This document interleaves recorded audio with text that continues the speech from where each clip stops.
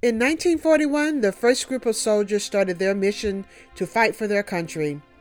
The Army Air Corps created an experimental, all-black squadron of pilots to be trained in Tuskegee, Alabama.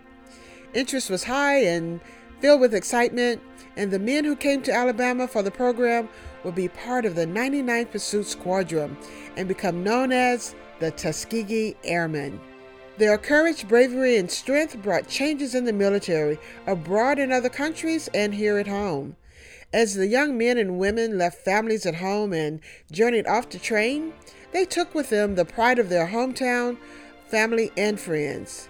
They may have known a little bit about what their future held, but most did not know they were going off to fight two wars, one with enemy soldiers and one with injustice and inequality. During a time when signs stated white only and no positions available when blacks applied for jobs, their fight was to prove that blacks were as capable as whites. Given the chance to fly in combat, the men proved themselves to all who doubted their abilities. The Tuskegee Airmen were the first to erode and dispel beliefs that blacks were not intellectually equal. They didn't stop until they were respected for their knowledge, skills, intellect, and their excellence. Today I tell the stories of their lives and a legacy which shapes our story today. How we, all humanity, is enhanced and advanced because of their fight for equality. In their own voices and the military scholars, family members, and a beloved daughter who continues to be inspired and filled with pride as she learns more and more about her father's legacy, here are the stories of the Tuskegee Airmen. It's quarter miles travel, where the adventure begins when you reach into your pocket. There's a story behind every quarter design, a story that can take you on an adventure of your own. From one-of-a-kind landmarks to hometown heroes, start your journey with Anita, 1 quarter mile at a time. Life is meant to be lived. I see it all as it's meant to be seen. I am free. Oh, I am free. Every step I take, every place I go, I am me wholeheartedly. That's what you see. That's what you see.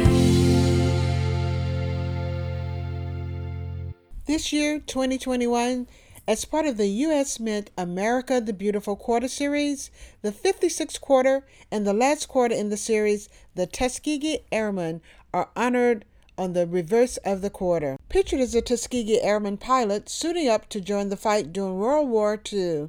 Featured in the background is Molten Field Control Tower with 2 planes flying over. Their story starts in Germany in 1936 as Hitler gears up to take control in Europe, spreading fear throughout the continent. In 1939, Great Britain and France declare war on Germany. 1 year later, in 1940, the U.S. starts its first peacetime draft. All men between the ages of 21 and 35, regardless of race, are required to register. Now the U.S. is edging toward war, and although the U.S. passed legislation authorizing a permanent civilian pilot training program in 1938, it wasn't until 1940 that the War Department announced that the Civil Aeronautics Authority, in cooperation with the U.S. Army, would begin development of colored personnel for aviation service. Now this development didn't just happen. Edgar G. Brown, a black lobbyist for government employees, arranged for 2 young black pilots to fly from Chicago to Washington to meet with a little-known U.S. Senator from Missouri. Harry S. Truman met Chauncey Spencer and Dale White. He said, "If you guys have guts enough to fly that from Chicago, I've got guts enough to do all I can to help you." Hope had finally arrived. Congress approved funding for black pilots to train at 5 different colleges, historically black colleges that is, and Tuskegee was one of the colleges. Tuskegee was founded by Booker T. Washington and was already known as a school of excellence. Alfred C. Anderson would head flight instructions. In 1941, First Lady Eleanor Roosevelt, during a Rosenwald Fund trustees meeting at Tuskegee, visited the airfield. Interested in taking a flight to see the field, Mrs. Roosevelt challenged the white men traveling with her by saying, "I've always heard that colored people can't fly, but I see them flying all around here." Against the objections of those traveling with her, the open-minded First Lady asked to fly with Alfred Chief Anderson. They took off on an hour-long flight. When she returned, she convinced her husband to use his influence to make some changes. But unfortunately, this did not change attitudes and stereotypes of black men and women wanting to serve in the field of aviation. The attitude that blacks were intellectually inferior continued. It was said that you can't use black pilots because there were no black mechanics to work on the aircraft. Segregation would prohibit soldiers from working across racial lines. The first aviation class of 13 cadets began in July of 1941, focusing on meteorology, navigation, and instruments. Those cadets who successfully completed the training were transferred to the segregated Tuskegee Army Airfield. In 1925, the Army studied the performance of black soldiers in World War I. It was believed that blacks were inferior, unintelligent, and incompetent, but those young men were proving them wrong. 5 of the 13 cadets in the first class go on to complete the Army Air Corps pilot training program and become the nation's first black military pilots. In 1942, the first black pilots graduated from Tuskegee Army Airfield. From 1941 to 1945, the newly established Tuskegee Army Airfield proved blacks could be trained and mobilized in the technical and sophisticated tests just as their white counterparts. Among the 5 is Captain Benjamin O. Davis, Jr., who later became leader of the Tuskegee Airmen during World War II, and the first black to rank as general in the U.S. Air Force. The 99th Pursuit Squadron was ready for duty and later became the 99th Fighter Squadron. They deployed to North Africa, Sicily, and Italy for ground support. In early 1944, the 332nd Fighter Group came overseas also to fly support missions. However, in the summer of 1944, they started flying P-51s to escort B-17 and B-24 bombers. The Red Tails were born. It's important to note, though, that this road to acceptance was hard-earned. The NAACP and civil rights leaders pressured Roosevelt for equality within the armed forces. William H. Hastie, an attorney who earned his law degree from Harvard, became the first African-American federal judge appointed by President Roosevelt. He worked as a race relations advisor to the Roosevelt administration. Hastie had his focus on changing what he saw as discrimination and injustice in the military ranks. The New York Times quoted him as saying, "The racial situation in the military was far from what it should be." Judge Hastie's push to rewrite policies for blacks to receive advanced officer training. In 1943, he resigned from his position in protest of the racial segregation and discrimination in the armed forces. This one step brought national attention to his actions. His efforts, along with many other civil rights leaders, pressured the government to make changes. Philip Randolph, Walter F. White, and Langston Hughes, who wrote about discrimination, are just a few who fought to bring attention to what was going on in the day-to-day lives of African Americans in the military. Hastie is credited for influencing and shaping some of the strongest attacks against discrimination. In 1948, Harry S. Truman's 9981 executive order called for equal opportunity in the armed forces. In 1949, the Air Force became the first armed services to integrate. As the fight for equality was moving along in the halls of the Capitol, black men and women from around the U.S. were ready to step forward for their country and to make their mark on the world. Just as the dreams and desires of youth at any time, these young men and women wanted to branch out, make a difference in the world, and reach their dreams. This desire will always be a driving force in the human race, regardless of the color of your skin. One young man from Chicago, O. Lawton Wilkerson, Jr., also known as Wilk, heads out to become a Tuskegee Airman. Wilk was 18 years old when he signed up. His love for flying was fulfilled with model airplanes. But here he had a chance to take that love to the sky. In an interview with Princeton Military Museum, Wilt shares his experience as a Tuskegee Airman. He starts off by telling us how he signed up for training and how they learned about the Tuskegee program. Actually, I always wanted to fly since being quite young. I used to build model airplanes and all that sort of thing. I get tales to tell about that too. But a friend of mine and I, Louis Einers, were still in our senior year in high school, and we went down to volunteer to get into flight training. Passed the test and were accepted. And within 2 weeks after graduation, we were on the train going south to become a part of that. We were interested in aviation, and we pursued the CAP, Civilian Air Patrol, etc., and that's probably where we got the insight into it.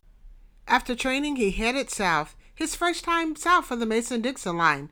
Wilt shares his experience. Sent to Montgomery on a train, and starting out we had accommodations that allowed a Pullman service. You could sleep overnight in the berths, whatever they Pullman sections. And that was nice, first time in that experience, a bit tense. Turns out by the time we got up, we were south of the Mason-Dixon line, and all of that broke down, and we had to go to the coach up next to the coal tender up in the front of the train. And other people went back to the club cars or wherever else they were seated. So that was quite a difference in an experience too. First real hard test to segregate. We had segregation back in Chicago Heights where I was born. Wilt tells us about his training and shares a funny and hair-raising story, giving us an insight look into the training experience to become an aviator. Yeah, well, actually we went to Keesler Field, Alabama first, and did the basic training, just the military training, and then onward to Tuskegee. Somewhere in there we took a test called the Stanine score. It was similar to a IQ test, except that rather than measuring IQ, they supposedly measured who was most apt to be successful as a pilot as opposed to being a gunner or a navigator, etc. And my buddy and I got separated at that point. I went on to Tuskegee and went through the training there. Well, I got selected to take pilot training, was sent to Tuskegee, the institute as it was at that time, it's now university. And we trained out of Moulton Field that Dan just mentioned. And my first aircraft was the Stearman, and it was a big airplane. I had an instructor whose name was Charles Johnson. And I recall the first day we went up, we were given an orientation ride. And I thought I knew a little bit about airplanes. And we got up to a safe altitude, a couple thousand feet. And he said, here, the controls are yours, do whatever you'd like to do. The idea being that you were going to sit there and you're going to try to fly the thing straight and level. Well, I had built model airplanes before, and I was very interested in aviation, so I thought I knew what I was doing. And I was going to roll the airplane. And I did roll it. I rolled it upside down, but Johnson wasn't expecting that. And that Stearman, by the way, is a two-seater tandem, and the instructor's behind you. And you see his face in a mirror that's up in front of you. Well, when we got upside down before I could roll it back out, which I really didn't know how to do anyway, he's hanging on because when it went upside down, he hit his seat belt and the safety harness came loose. And he's looking up there and he's cussing me, but I couldn't hear him because the communication had broken loose as well. And I couldn't roll out, and he was unable to really manage the plane, so we did a split S out. That's when you take the aircraft from upside down, pull back on the stick, and it does that. Good thing we had 1,000 feet. So he took me back to the airport, and as we taxied down the line coming back to our parking space, he said, "That guy was trying to kill me." Except guy wasn't the word he used. Right, right. The training went on, and when you mentioned that, the last thing you hear before you solo, and by the way, in the Air Force, you had to learn to fly in 8 hours of instruction. And that may sound like a lot of time, but if you're flying a very light plane, not bad. But if your first plane is a Stearman with a lot of horsepower and a heavier aircraft, 8 hours is not very much. So what they do is they take you out after your 7 or so hours, and the guy finally taxied down to the end of the strip and crawls out of the plane and says, "Okay, fool, go kill yourself." Wilkerson finished his training as a pilot for the B-25 aircraft, and now the war is ending. So what does an aviator do in this situation? One who has opened doors that would influence the armed forces for years to come. Yes, I came in, my training was finished a couple of months after the war in Europe was over, and they didn't know what to do with us, so I saw a lot of activity after then that had nothing to do with flying. I became, for instance, the lifeguard at the officers club at Lockburn Army Air Base, and I couldn't swim worth a nickel. Commercial aviation would be a natural fit. At least that's what you would think. Wilk shares what happens when he turns his attention to flying the friendly skies after returning home. And I had training in multi-engine and would have been a natural candidate to fly commercially when I got back home. Found out that they not only would not hire me, they wouldn't even take my application. And by the time they did start taking black people, I was too old, so I didn't get to fly commercially when I came back home. I would also have liked to have stayed in the service. However, I was inducted in the Army of the United States, as it was known, which was temporary in its inception, and when the war was over, they didn't know what to do with us, so eventually they sent us back home. Aviators who are not able to fly, what happens to their identity? With the Tuskegee Airmen, they created an organization where that identity is used as a spotlight on the limited opportunities for airmen who serve their country. Just about everybody knows that the dodo is a bird that can't fly. And when the black pilots came back home, they find, as I did, that they couldn't fly. The dodo became extinct because it couldn't fly. Looked like it was going to be that way for the black pilots who came back home. However, a group decided that it wasn't going to be that way. They're going to put maximum effort and try to perpetuate the legend, and that they did. They formed the Tuskegee Airmen Incorporated, and we have a Chicago chapter that, having seen this situation develop, decided they were going to call their chapter the Dodo chapter because they were going to make sure that the legend was perpetuated. Wilk shares what Tuskegee was like in the racially segregated South. While the Tuskegee airfield offered a safe place to be your authentic self, once outside of the area, there was another experience. Wilk shares his personal experience of a soldier coming home to a country where there are still attitudes of segregation and discrimination. There was very little segregation at Tuskegee because Tuskegee was all black. Colonel Parrish was white, but most of the officers under him and everybody who ran the field were black, so there was no segregation there until you went into town.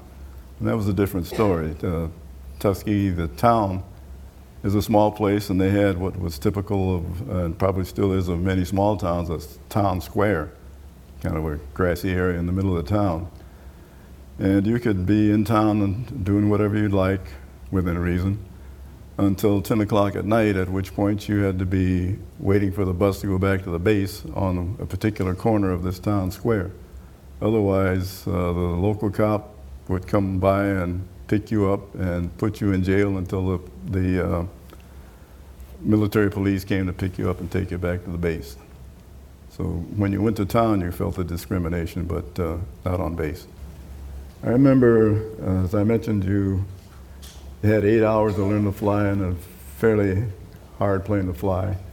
Went through a lot of training. 2/3 of all the people who attempted that flight training got washed out, sent to other branches of service, and some few home. Finally, you get your wings and your commission. After receiving that, I decided I'm going to go and visit my relatives. And I'm dressed in my full regalia, my wings are shining, I'm a new officer. And I get a ride with some guy who had a nice car on the base, and he took us to Atlanta. And then we dispersed. In order to get out, Chamblee was the name of the place they lived, a little suburb then of the city which is now part of Atlanta. And I had to catch a bus to go out to Chamblee. Stand on the street corner, catch the bus, get on and sit down. And they told me I had to go to the back of the bus. Here I am, a brand new officer with my shiny wings. And I had to go to the back of the bus. I remember that to this day. We've come a long way, but we've still got a way to go. Those hardships and struggles did not go unnoticed. There were many young men and women who were inspired by the Tuskegee Airmen to not only become pilots, to aspire to and reach for whatever their goal might be. Inspired by the Tuskegee Airmen, W.O. Smith wanted to become an aviator. Although years later, after World War II, he experienced discrimination and racial divide too. Today, after retiring from the Air Force, he is a torchbearer for the Tuskegee Airmen and a member of the Atlanta chapter of the Tuskegee Airmen Organization. I had a chance to speak with W.O. and ask him about his experience going to training and choosing to become a pilot. I was going in the Navy, believe it or not. And when I was 16 years old, I went by the Navy recruiting office. And I walked in, well, it was all of them was combined at that time. And I walked in and this guy, never forget him, Staff Sergeant Love. He said, why don't you go ahead and take the test? The Navy's, they're out to lunch. I said, okay. So I took a test and I told him I was 17. And he said, when you like to take the physical, so you pass and take the mental test and everything. I said, how about 2 weeks, which was going to be my 17th birthday. And I went to Kentucky. I'm from Cincinnati. And I took the physical and the mental test. And then they said, wait a minute, I want you to take another test. So I took this other test. And then I didn't know what it was all about. Then everyone wanted to talk to me about going into their branch of service, the Marines, the Army, and whatnot. And when I went back, the guy said, when you like to leave? Then I had to tell him I was 17 years of age and I was going to need my parents' permission. Mm-hmm. And I said, I like to leave in 2 weeks. And 2 weeks was on my mother's birthday, May 31st. And they signed the paper. My mother didn't want to because I was her firstborn. It took a while for them to do that, and I left. I went to San Antonio, Texas for 13 weeks. And then I went airborne on flying status and radar as a radar operator. No, originally I was stationed in Massachusetts. And from there I went to South Carolina, Jacksonville Naval Air Station, and then Europe. I went to Spain. I was in Spain for 3 years. I asked W.O. to tell us a little bit more about his time in the service, in particular where he was stationed. During my time in the service was in Europe. I could say Spain, France, Germany, part of England, and Casablanca, which I enjoyed. World War II was over when I went in. That was all over.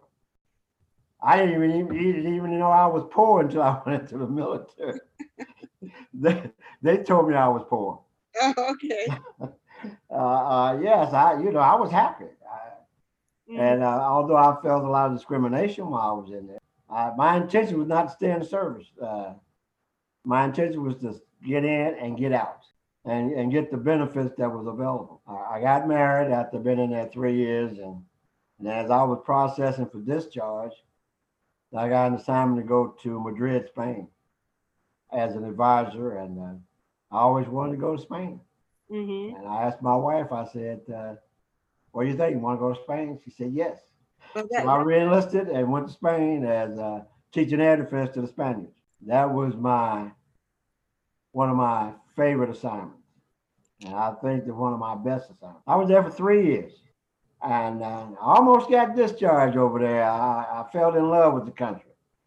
Oh, wow. I saw all of Europe as much as I could see. And I didn't want to come back to the United States, to tell you the truth.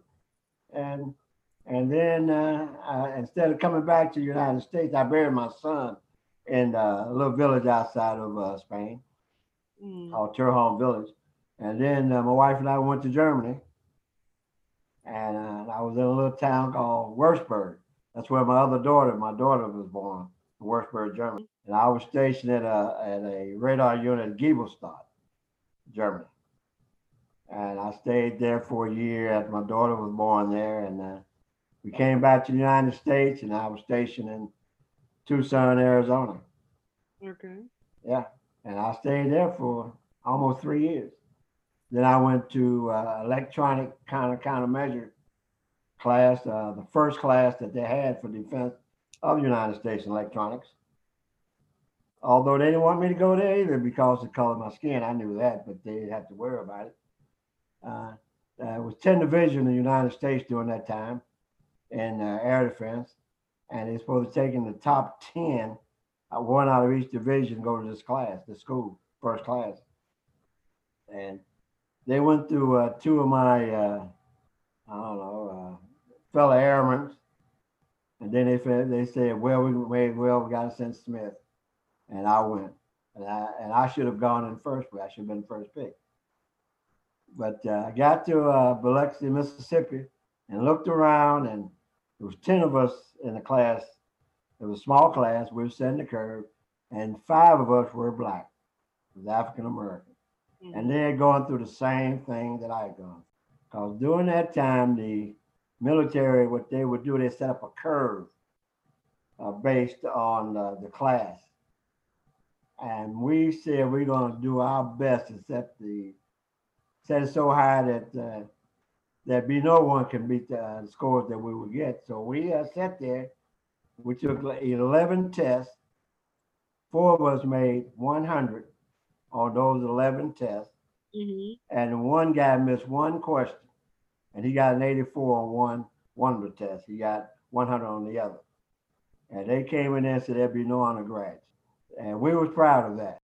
I asked W.O. to share with me when the name Tuskegee Airmen was first used. The Tuskegee Airmen did not come about till later on. I think if you recall, in 1949, they became the Tuskegee Airmen because they wanted to put that school as far south as they could go. Mm. They could have been Howard University. They could have been in Ohio. They could have been in Illinois. But they went to Tuskegee. And when they went to Tuskegee, Alabama, because as I talked to Pouncey, Dr. Pouncey, who was 98 years old, when I talked to Dr. Pouncey, he was in school to become a navigator in B-25. And that's where he went. Down there, some went to Biloxi, and some went into Texas. But the majority of them went to Tuskegee.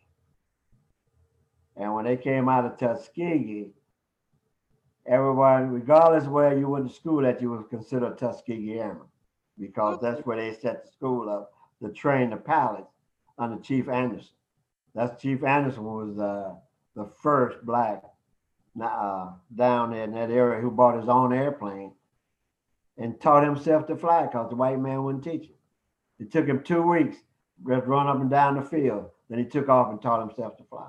Definitely. And he was the first one you went to for training, and then you had your white instructors. For most of us, when we think about the Tuskegee Airmen, we think about pilots and we think about men. But there were many more people with different positions and also women that were involved with the Tuskegee Airmen. I asked W.O. to share a little bit more about that. Sarah Plummer, who lived in Decatur, she kept the flight records. She was a civilian, and she kept the flight records of the men who was going through flight training. And she is considered a original documented Tuskegee Airman. Anyone that was affiliated with the program, whether you was a civilian or in the military, you are considered a documented, during that time, a documented original Tuskegee Airman. You could have been making the beds up in the barracks. You could have been a groundkeeper. You could have been a cook. Anything that you had to do with the Tuskegee Airmen during that experiment, you're considered a Tuskegee Airman, regardless of your color. Mm-hmm. That's right, because you had white instructors. So they're Tuskegee Airmen. Like my best friend, Chuck Dryden, who bless his soul, passed in 2009. He was a pilot, and his wife was a nurse. And his wife, he's from New York, and his wife gathered a bunch of nurses. And they said, well, if we're going to have black pilots, they're going to have black nurses take care. and he wound up marrying Irma Jenkins, and down there in Tuskegee. And she was a Tuskegee Airman. She just passed here recently. She was 100 years old, 100 years old. ISWO, how could regular folks like myself get involved with the Tuskegee Airmen Organization? All they have to do is check our website. Just type in Atlanta chapter, Atlanta Tuskegee Airmen, and you'll see what we're doing for is the educational scholarship program for the little kids. We have set up. We try to do this every year, where we send 5 from the Atlanta area out to our headquarters. I hope they get selected for scholarships. And we have, as a civilian, it costs $100 a year to be a member. Mm-hmm.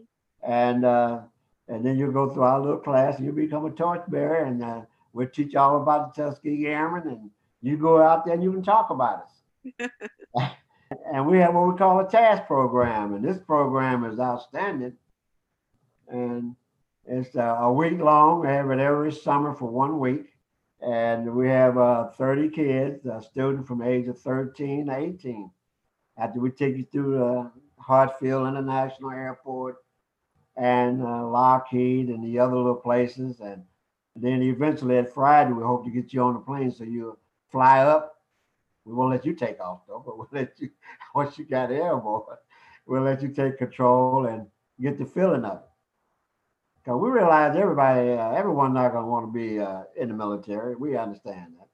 And some of them going to be doctors, lawyers, school teachers. Mm-hmm. And some decide they're going to make it a career. And if things work out right, like year before last, we had 4 that were selected, went to Kansas City for that 4 months training, and they had their pilot license.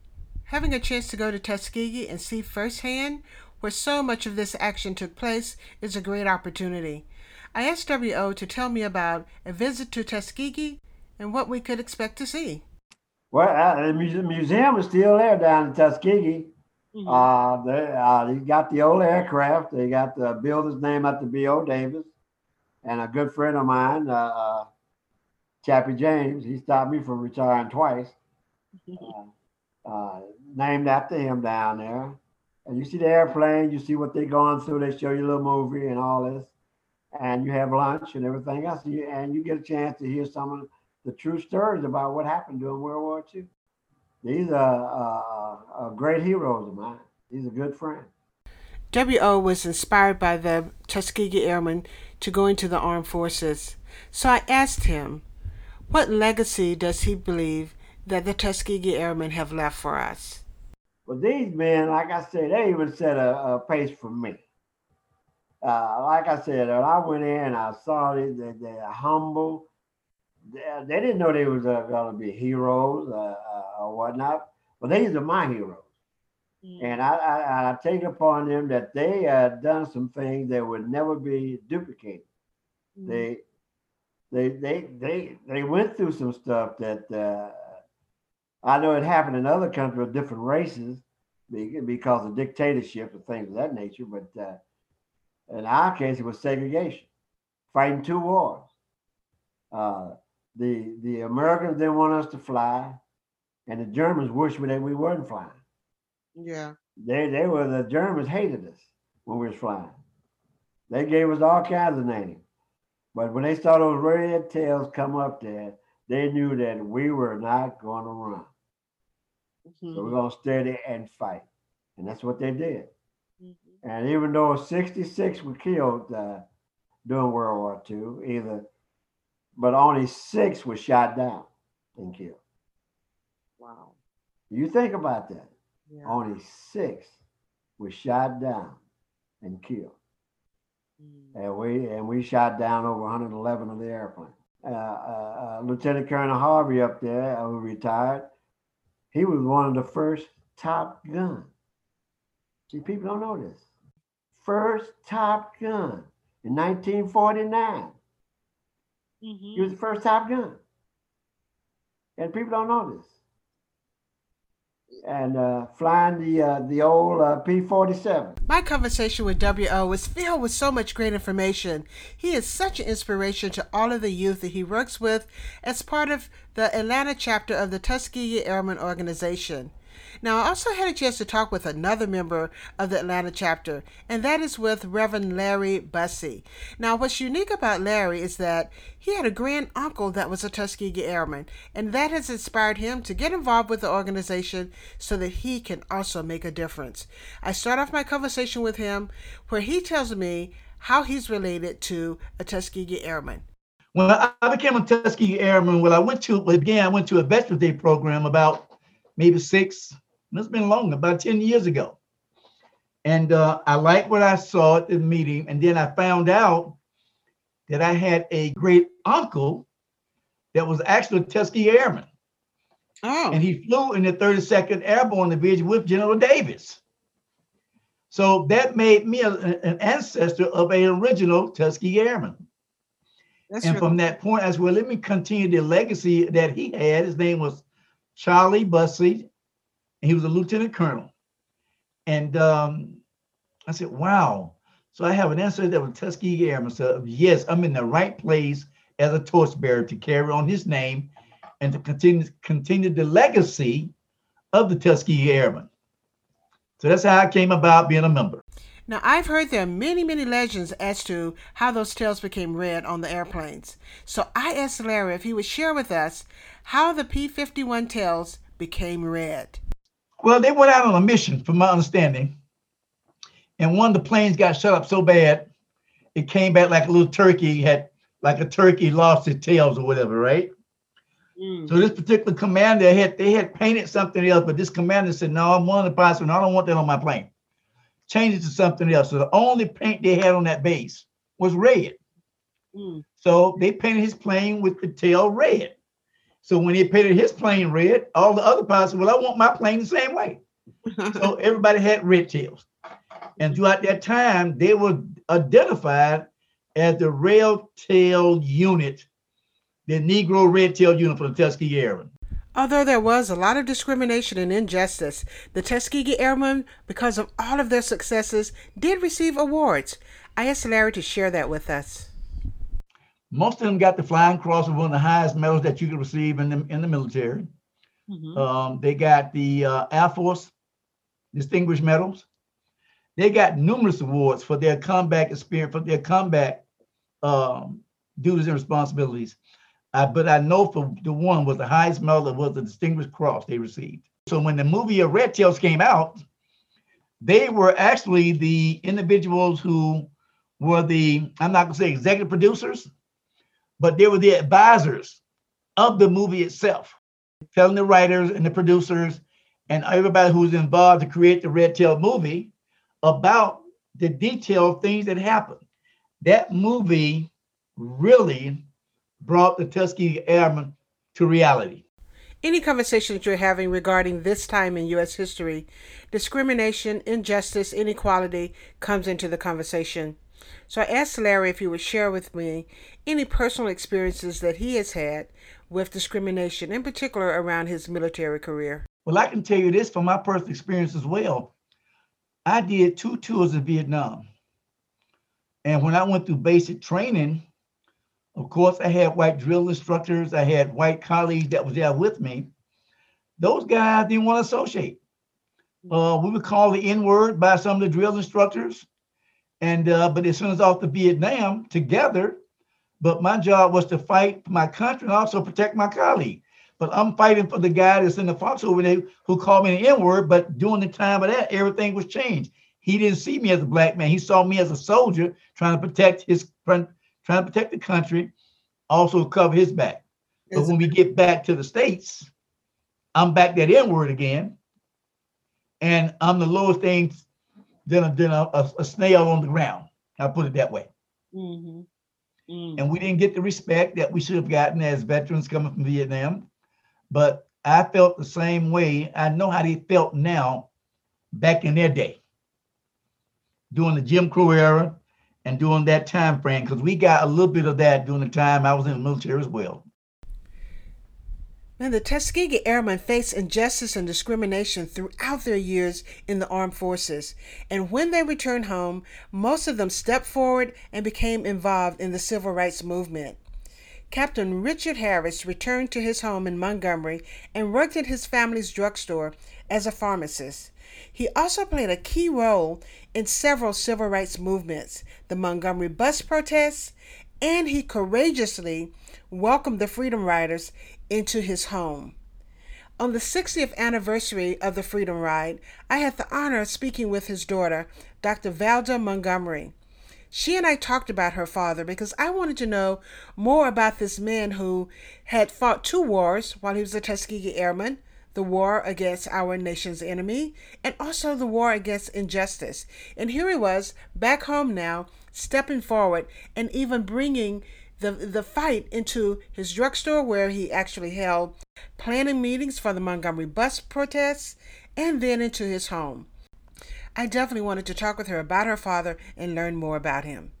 But as far as the drugstore was concerned, we had a family drugstore, Dean Drugstore, that my grandfather and my grandmother owned. And they had to hire a pharmacist because neither one of them, of course, was a pharmacist. And so when my dad came out of school in 1941, he would work in the drugstore. And then, of course, he got called to join the Tuskegee Airmen Group. And then upon leaving the Tuskegee Airmen Group, he came back to Montgomery. He was married by this time, and he started working again in the drugstore and noticed that all of the money was going in to pay a pharmacist. So he went to pharmacy school, and then he came out of pharmacy. He went to Xavier University, and when he came out of pharmacy school in 1953, he took over the drugstore as owner and operator and pharmacist. Valda shares the steps that her father took to become a Tuskegee Airman. As I said, he finished Fisk in 1941, and actually he had come to Chicago to work on a master's degree when he was recruited to join the Tuskegee Airmen Group. And he was in the class with Charles McGee, that's now a brigadier general, the 99th Group. Right. And so when they went to Tuskegee for the training, after the training and they had obtained their wings, they were sent to Walterboro, South Carolina for combat training and to learn aerial, I guess you may call it aerial maneuvers. And it was at that time that he met my mom, because she was in Charleston, South Carolina, and they went over there to, quote, socialize, or he wanted to visit one of his classmates from Fisk, and she was not there, but my mom was. So as my mom would say, the rest is history. But his friend was Charles Dryden. His best friend was Charles Dryden, and he's the one that's most notably known as A-Train. So, but they said that the experience in Walterboro, they call it the Walterboro exile, because of the segregation, the heavy segregation that was over there, and how horrible they were treated as black airmen and black servicemen. That it was also a POW camp for German POWs, and the German POWs had better facilities than they had, so they had to endure all of that. I mean, they really defied the stereotypes and sought to fight for our country regardless of all the racism and inequality that they were facing. They still wanted to fight. The black pilots were not able to go to, even the officers that were there, because most of the Tuskegee Airmen were officers by that time, and they weren't allowed to go to the officers' club. They had to go to whatever they would find in any city, like pretty much like we had to do during civil rights. You find the black section of town in order to be able to socialize with other people. But they said it was a horrible experience to be there in Walterboro, South Carolina. Movies and documentaries have now been shared to show the day-to-day lives of the Tuskegee Airmen. Valda shares her thoughts about the movie Red Tails. The Tuskegee Airmen movie, the HBO Tuskegee Airmen movie with Lawrence Fishburne, really gave me an insight. And the more I find out about my dad's experience, that movie really tapped into a lot of the issues that they had to endure. Of course, it is a movie, but it still tapped into a lot of the issues that they had to endure during that time. Growing up in the 60s, parents sheltered their children from some of the harsh realities. But what did that do? That didn't allow the full picture of everything that was going on. children may have bore witness to some of the outstanding things that were going on, but may not have fully been able to grasp exactly the magnitude of what they were actually experiencing until later on in life. How do I want to say? I think that they sheltered us from a lot of the things Yep. that were going on, or that's one of the reasons that they didn't talk about it, put it that way. That's why I didn't know a whole lot about my dad with the Tuskegee Airmen, other than that he was one, and he would always talk about his friend Charlie Dryden, and that was one of the things that always excited me about Tuskegee Airmen. But I still didn't know what they had actually gone through. We saw the wings that he had earned.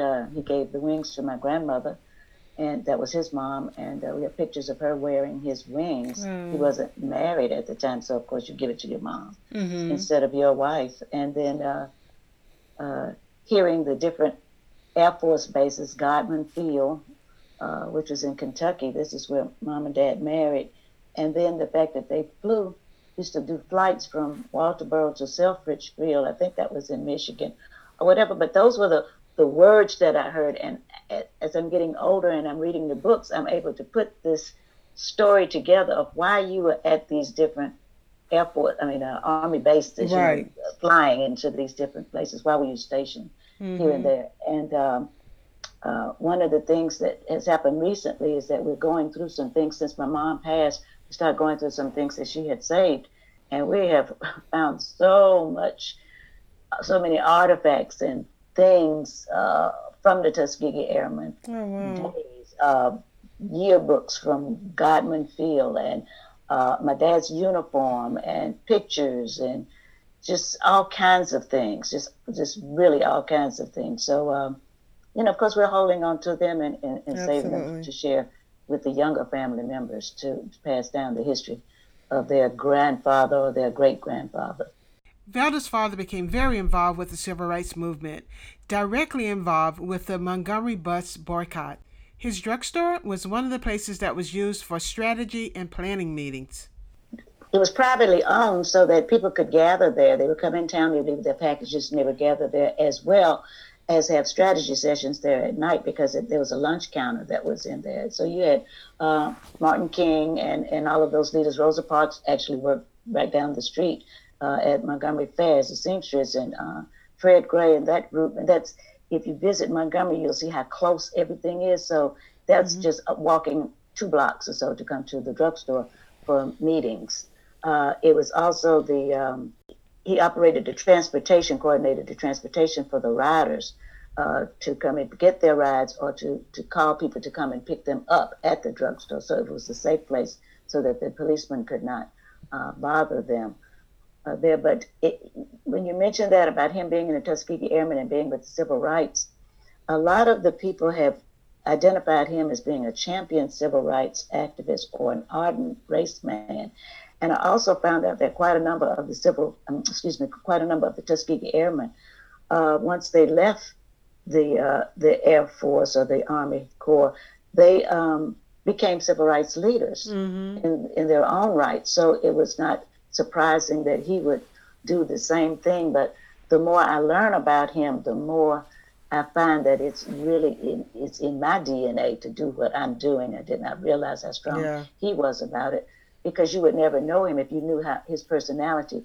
That's the farthest thing that you would see from him, because he was always smiling and jovial and friendly to everybody. But he was straight. He was all about the black race, all about fairness and justice. Because the Tuskegee Airmen had the unique experience of traveling and living in foreign countries and experiencing what race relations were like there, comparing them then to what they experienced at home, I wonder if maybe that encouraged them to be more proactive with getting involved with civil rights and being leaders in the civil rights movement. I asked Velda what her thoughts were around that. That's possible. That's a good point. I had never thought about it like that. I do know that the treatment that the Tuskegee Airmen, not necessarily my dad's group, but with the Tuskegee Airmen, that was stationed, it was in one of the northern states here in the United States, and they were treated so poorly, and they actually took a stance about that, being able to go into the officers' club And that's when they talk about the double victory. I don't know if you've heard that, the double V, the double victory for the Tuskegee Airmen. Not only did they win with World War II, but they also won that segregation issue that was that they had experienced in one of the northern states. So if you go to the Tuskegee Airmen Museum, that's what you'll hear about the double V, and that double V is the double victory that they both managed to achieve. I asked Valda to share some final thoughts about her father.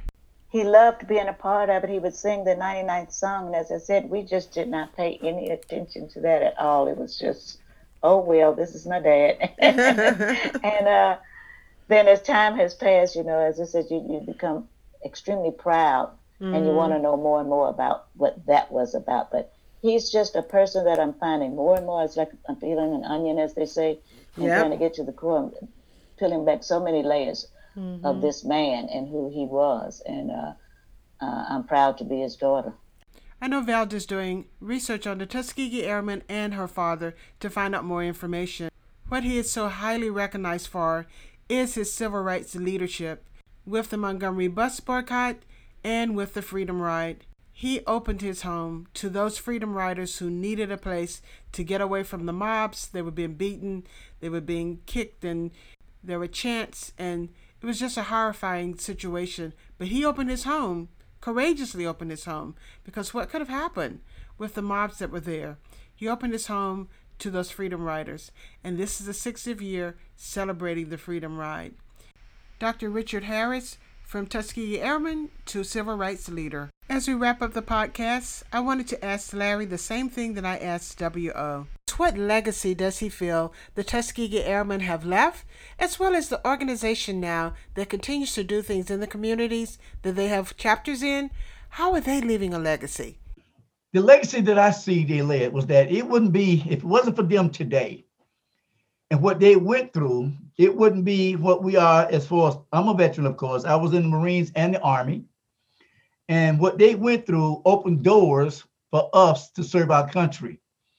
Not only for men, but also for women. My mother was also, she was a WAC during World War II. So she was in the military. But they set the pace for everybody, for every pilot that's flying with Delta, you name the airline, they set the pace. And their legacy tells me as a whole that we fought for this country. We wasn't recognized for what we did in the country till after a certain thing happened with Franklin Delano Roosevelt and President Truman. Then it came about to show that these men were just as equal as others that was already flying in the other diverse race, in the culture of the Caucasian race. So it brought a bond to everything that we were doing as Blacks to the military. It showed the country that we can do just as well as others, but they also opened the doors for us to follow them in our military career and all civilians. And I'm so glad that that happened because it opened the doors for a lot of pilots. Matter of fact, in our program that we've had over the years with our youth and our STEM program and our piloting program, we've had some now that are actually pilots. We've had some to attend the Air Force Academy selected by their congressman. So the Tuskegee Airmen, the Red Tails unit, open the doors for a lot of us right now in this country, for Blacks and whites and all diverse cultures. Yeah. They were the trailblazers during that time. They opened the door for all of us. And I'm just so thankful for that courage they had, that dignity they carried, the integrity they carried. And now it has continued to be like a domino effect. It still exists within the chapters across the nation, also exists in the military, especially in the Air Force. The Air Force painted one of their fighter jets with the red tail. And so that, again, that was a symbol of showing the appreciation and the dedication and commitment that our Tuskegee Airmen did years and years ago by them Air Force painting one of their planes with the red tail. Thank you for listening to the podcast today. For more information on the U.S. Mint State Quarter Series, visit their website, usmint.gov. For more information on the topics covered today, Visit the following websites: TuskegeeAirmen.org, PritzkerMilitary.org, FreedomRidesMuseum.org, History.org, Tuskegee.edu, Britannica.com, NationalWW2Museum.org, Military.org. Check out the website for the Tuskegee Airmen National Historic Site at nps.gov. There's several really good movies that I recommend checking out: Red Tails, The Tuskegee Airmen, the PBS series of The Tuskegee Airmen, the History Channel's The Tuskegee Airmen, A Legacy of Courage. Quarter Miles Travel would like to extend a very special thank you to the Atlanta chapter of Tuskegee Airmen, Pritzker Military Museum in Chicago, and to my guests, W.O. Smith, Larry Bussey, and Valda Montgomery. Please subscribe to this podcast for notifications of future shows on the U.S. Mint Quarter Series.